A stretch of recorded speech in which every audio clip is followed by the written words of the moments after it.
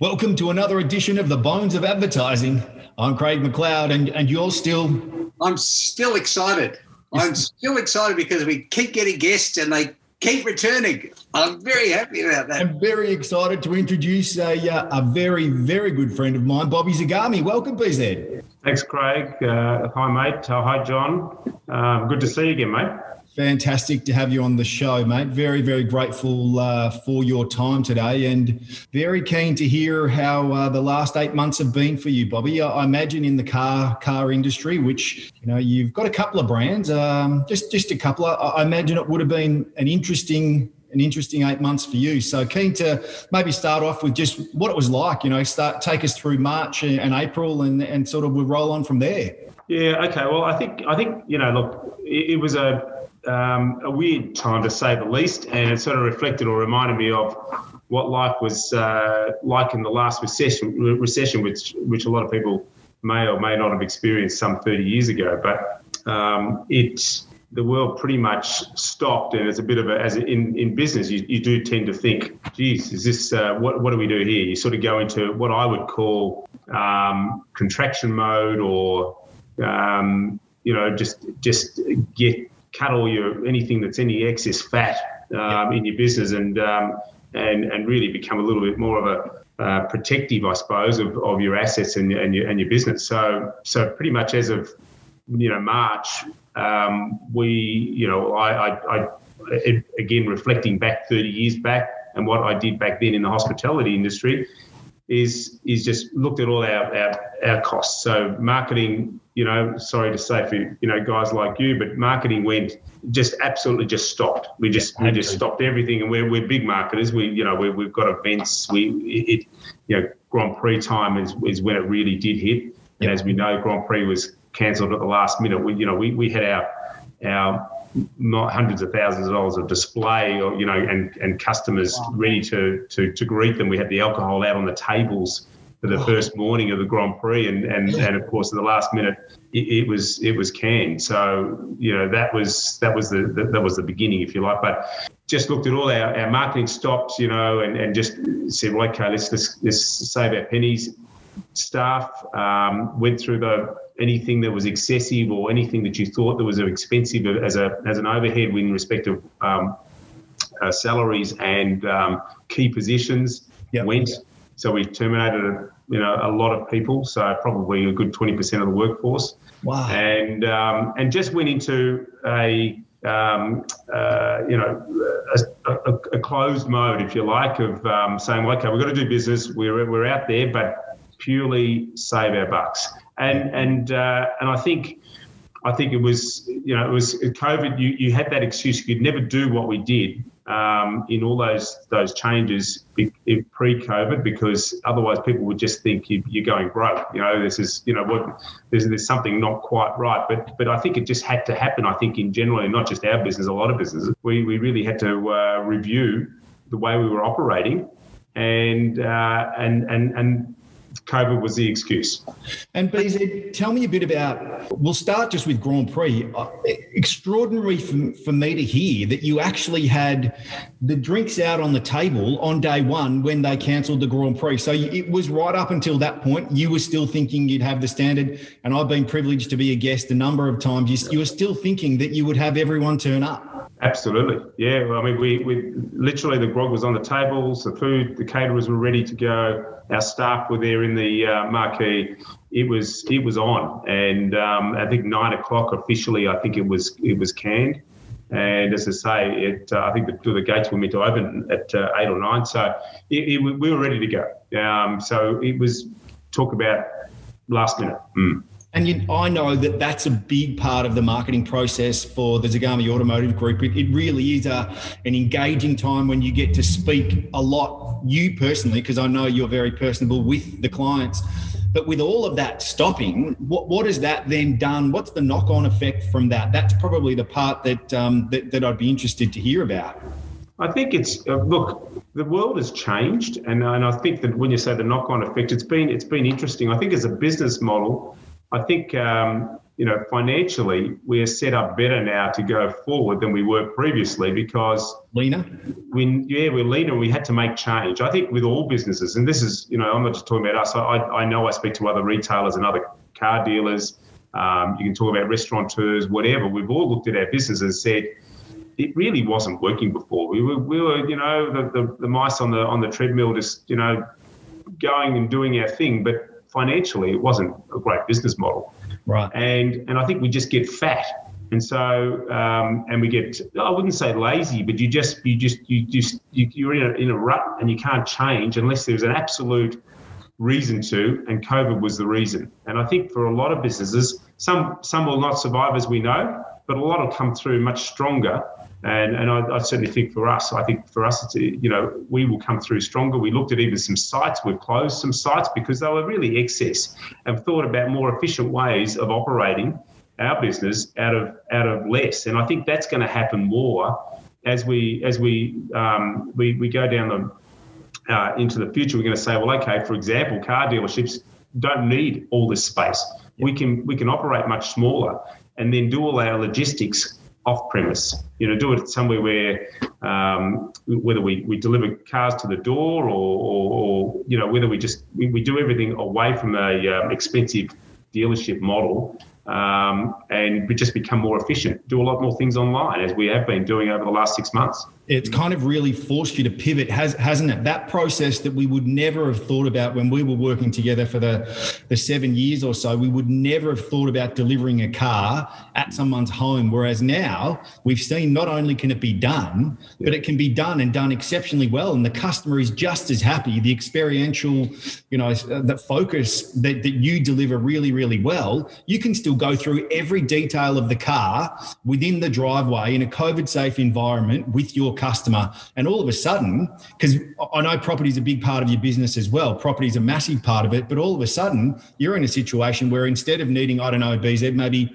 300 square meters, you can go down to something smaller and have a really nice experience, but then have all of that stuff happening like pre-car or servicing or anything else out of the dealership itself per se. So that's a really interesting pivot. What else do you think you'll take forward, BZ, moving forward?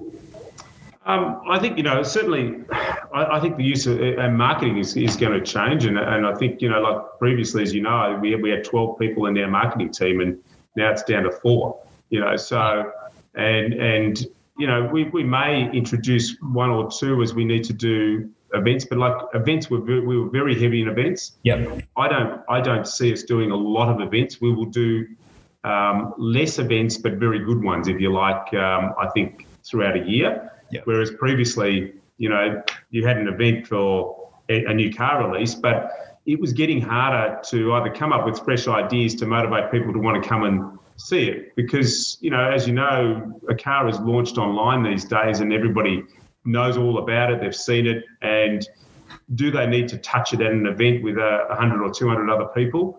Yeah. Not really. No, I think they prefer the one-on-one. So I think there's a lot of savings we can have there. And so I think marketing will change dramatically and it'll become a lot more, online focused, virtual, those sorts of, that sort of direction.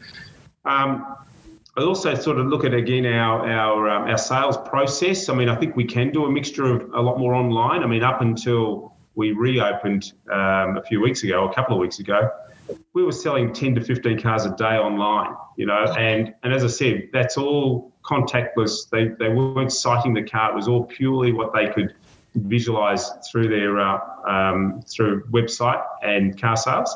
Yeah. And again, and we're fortunate we've got our own transport, our own trucks, so we were delivering those cars to their door, contactless, and as I said, it was consistent. It was, it was very consistent. Not everybody needs to touch a car and drive it because they can almost road test it, virtually, with all the road tests and information they can get online. That as long as they're feeling comfortable or confident with you as a brand, as an organisation, then I think there's going to be a lot more of that. And the size of dealerships ain't necessarily as required as they have been in the past. Well, I like that. I like that idea of having to change the way you do things. Like I worked on Holden for ages, and they were very stuck in a traditional dealer sales cycle. And then we had the great idea years and years ago of saying, why don't you just open up a little mini showroom in a supermarket, in a shopping mall like Southland or Chadstone? And they were like, nah, that'll never happen. That's bloody stupid. And then Tesla came along, and that's exactly what they were doing. But are you finding? I love that idea of taking delivering the car on the transport and making it your experience, like a very Zagami specific experience. Yeah. Is there anything else that you're looking at that you can tell us, or you can share with us? Yeah, sure. Thinking about moving forward. Well, I think we could actually apply that, particularly with our luxury brands, because they're super luxury, so it's not volume. Yeah. We certainly can apply that same principle with service. We find, like with our Ferrari customers, for example, or our Lamborghini customers, they don't drive their cars regularly. And number one, and number two, it's probably a hassle to get the car here for a service, and then having to come and pick it up. So we think that we'll be doing a lot more transporting or picking up their car from their home and then dropping it back the same way that we would deliver a new car, without them having to even think about worrying about getting it to us. So we think we'll do a lot more of that, which then sort of makes you think, do you really need to have a service facility in Richmond where your property is expensive and so forth? We could pick that car up, and whether we service it in Richmond or we service it in Tullamarine, it doesn't matter to the customer as long as it's serviced. Yep. So then you look at facilities, you look at what do you need to provide the best service and what the customer's expectations are going to be going forward, and also work for you as a business where your cost base can be lowered, so that you can continue to trade and work better ways. BZ, can I ask just quickly on the sales? Are you seeing those online sales being more the younger demographic, or are you finding it sort of right across? Because I'm really intrigued to see whether it's Gen Y that are really comfortable with this online experience, who are comfortable, no problems, I can buy anything from a lipstick to a bloody car online, or whether you're seeing some, sort of 40 plus, 50 plus, 60 plus, all comfortable with that space now just because they've been forced to experience it based on what we've had to go through in the last 8 months. I think the last few months has been more the older generation, to be honest. And when I say older, 35, 40 plus, that are more comfortable with it, because I think they're wiser. I think they look at it, maybe a company, and say, well, I'm going to buy this used car or new car online. Okay, I know the company, or it's reputable. Yep. I know my laws, I suppose. I think, if the car's not right, well, my gut tells me that these people are going to stand behind it and make sure that I'm not going to have difficulties. If they say the car is good and it's never been in an accident and those sorts of things, I think there's a trust element. So I think the older generation actually are being more comfortable with it than the younger, because the younger are probably less experienced, so they're probably a bit more tentative about just doing something online, even though I know that they buy dresses and and clothing and all that sort of thing, is second nature. A car is probably a bit bigger investment for a younger person. Yeah, exactly. Older generation have been very comfortable with it. And also, we're selling a lot of cars interstate. So we've been doing that for a long time, but that is purely online. They can't see or touch that vehicle, so there's got to be an element of trust that we are selling a good product and delivering it to your door as we say it is. And that we have been doing a lot of as well interstate. So the car is, as I say, they really are sticking their neck out and saying, well, I want that car. I think you're reputable, so I'll transact with you. Yeah, right. And that's I guess the power of a strong brand. Like if you've spent a lot of time building that trust, setting all the processes and the reasons for people to believe that when you say this car's good, they're going to believe that it's good. Like absolutely, yeah. You've got to get rid of that, which I think is pretty much not existent in the industry for 90%. Is the car industry provide a very good service, a very upfront,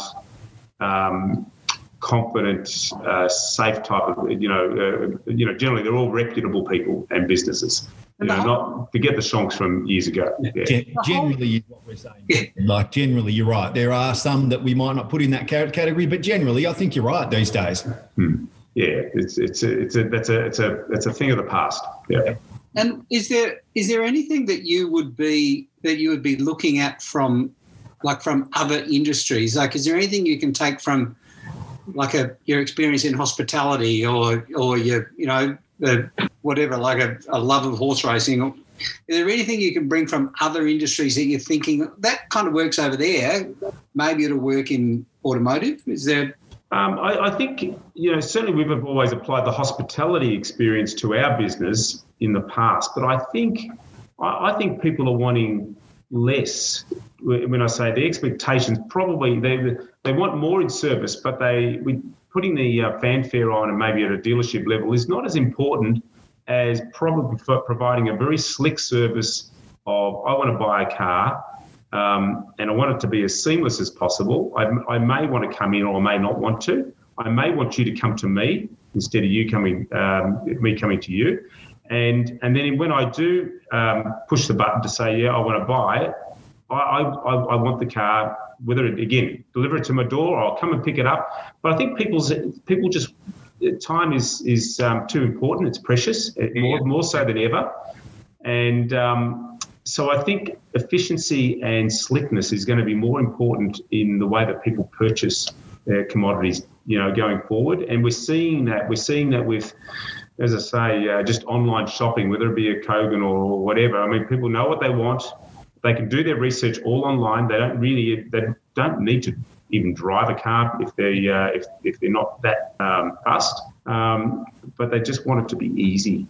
Yeah, I think that's the important part. And as a parting thought, BZ, just from a marketing point of view, going down from 12 to 4 and the idea that it's going to have to be more online experiential, do you see a lot more effort going into the production of content? So whether that's, videos now of all of the cars, whether that's, putting out a whole bunch more photographs, although I know all the cars are already really well photographed, or is it about generating more content to try and ensure that those people online can have that really strong virtual experience rather than going traditional, with the way you used to do it? And it's probably been years, but, the newspapers previously, and then from there it's going to be car sales primarily. But, yeah, is content going to be a key component?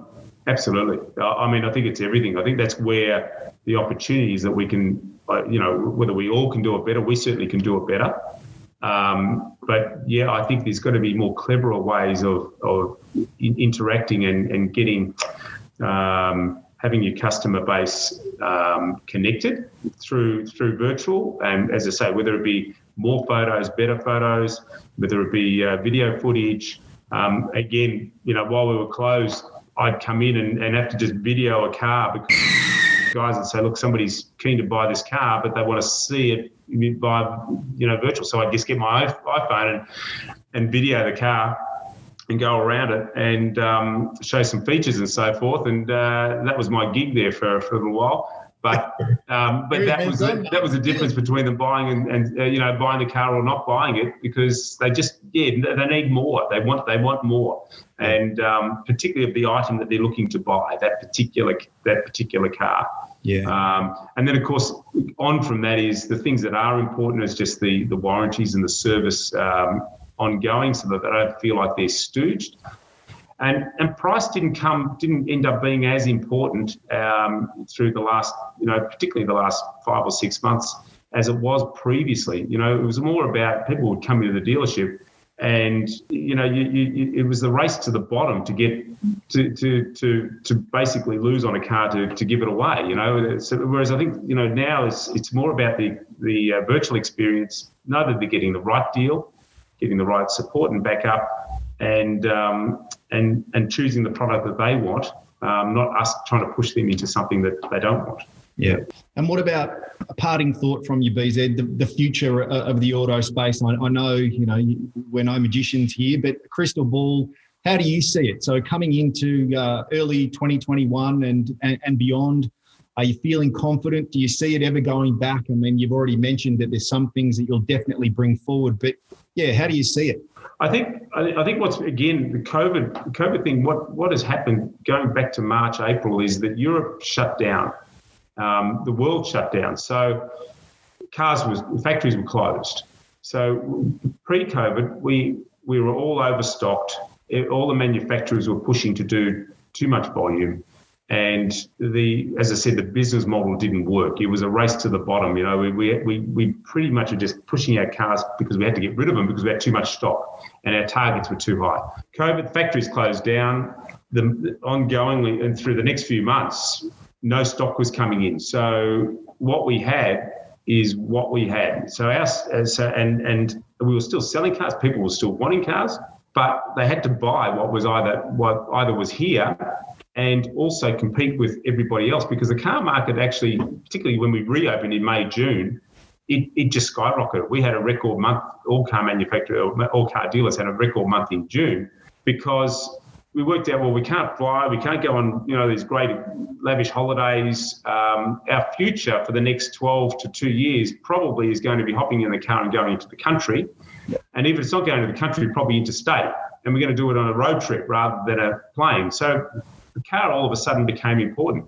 And so all this demand has decreased stock levels to half right across the country. And all of a, and that has changed the business model for us, because all of a sudden we're not giving away cars just to get rid of them. We're holding our line because it's we need to gross, and people want our product, which is important. And there's not much out there, so which is great. And going forward with that, not trying to be overstocked, we try to keep our stock levels right, as well as, I think, ultimately looking into the future, not needing as big a footprints for car showrooms. I think that's a given, and the manufacturers have realised that now.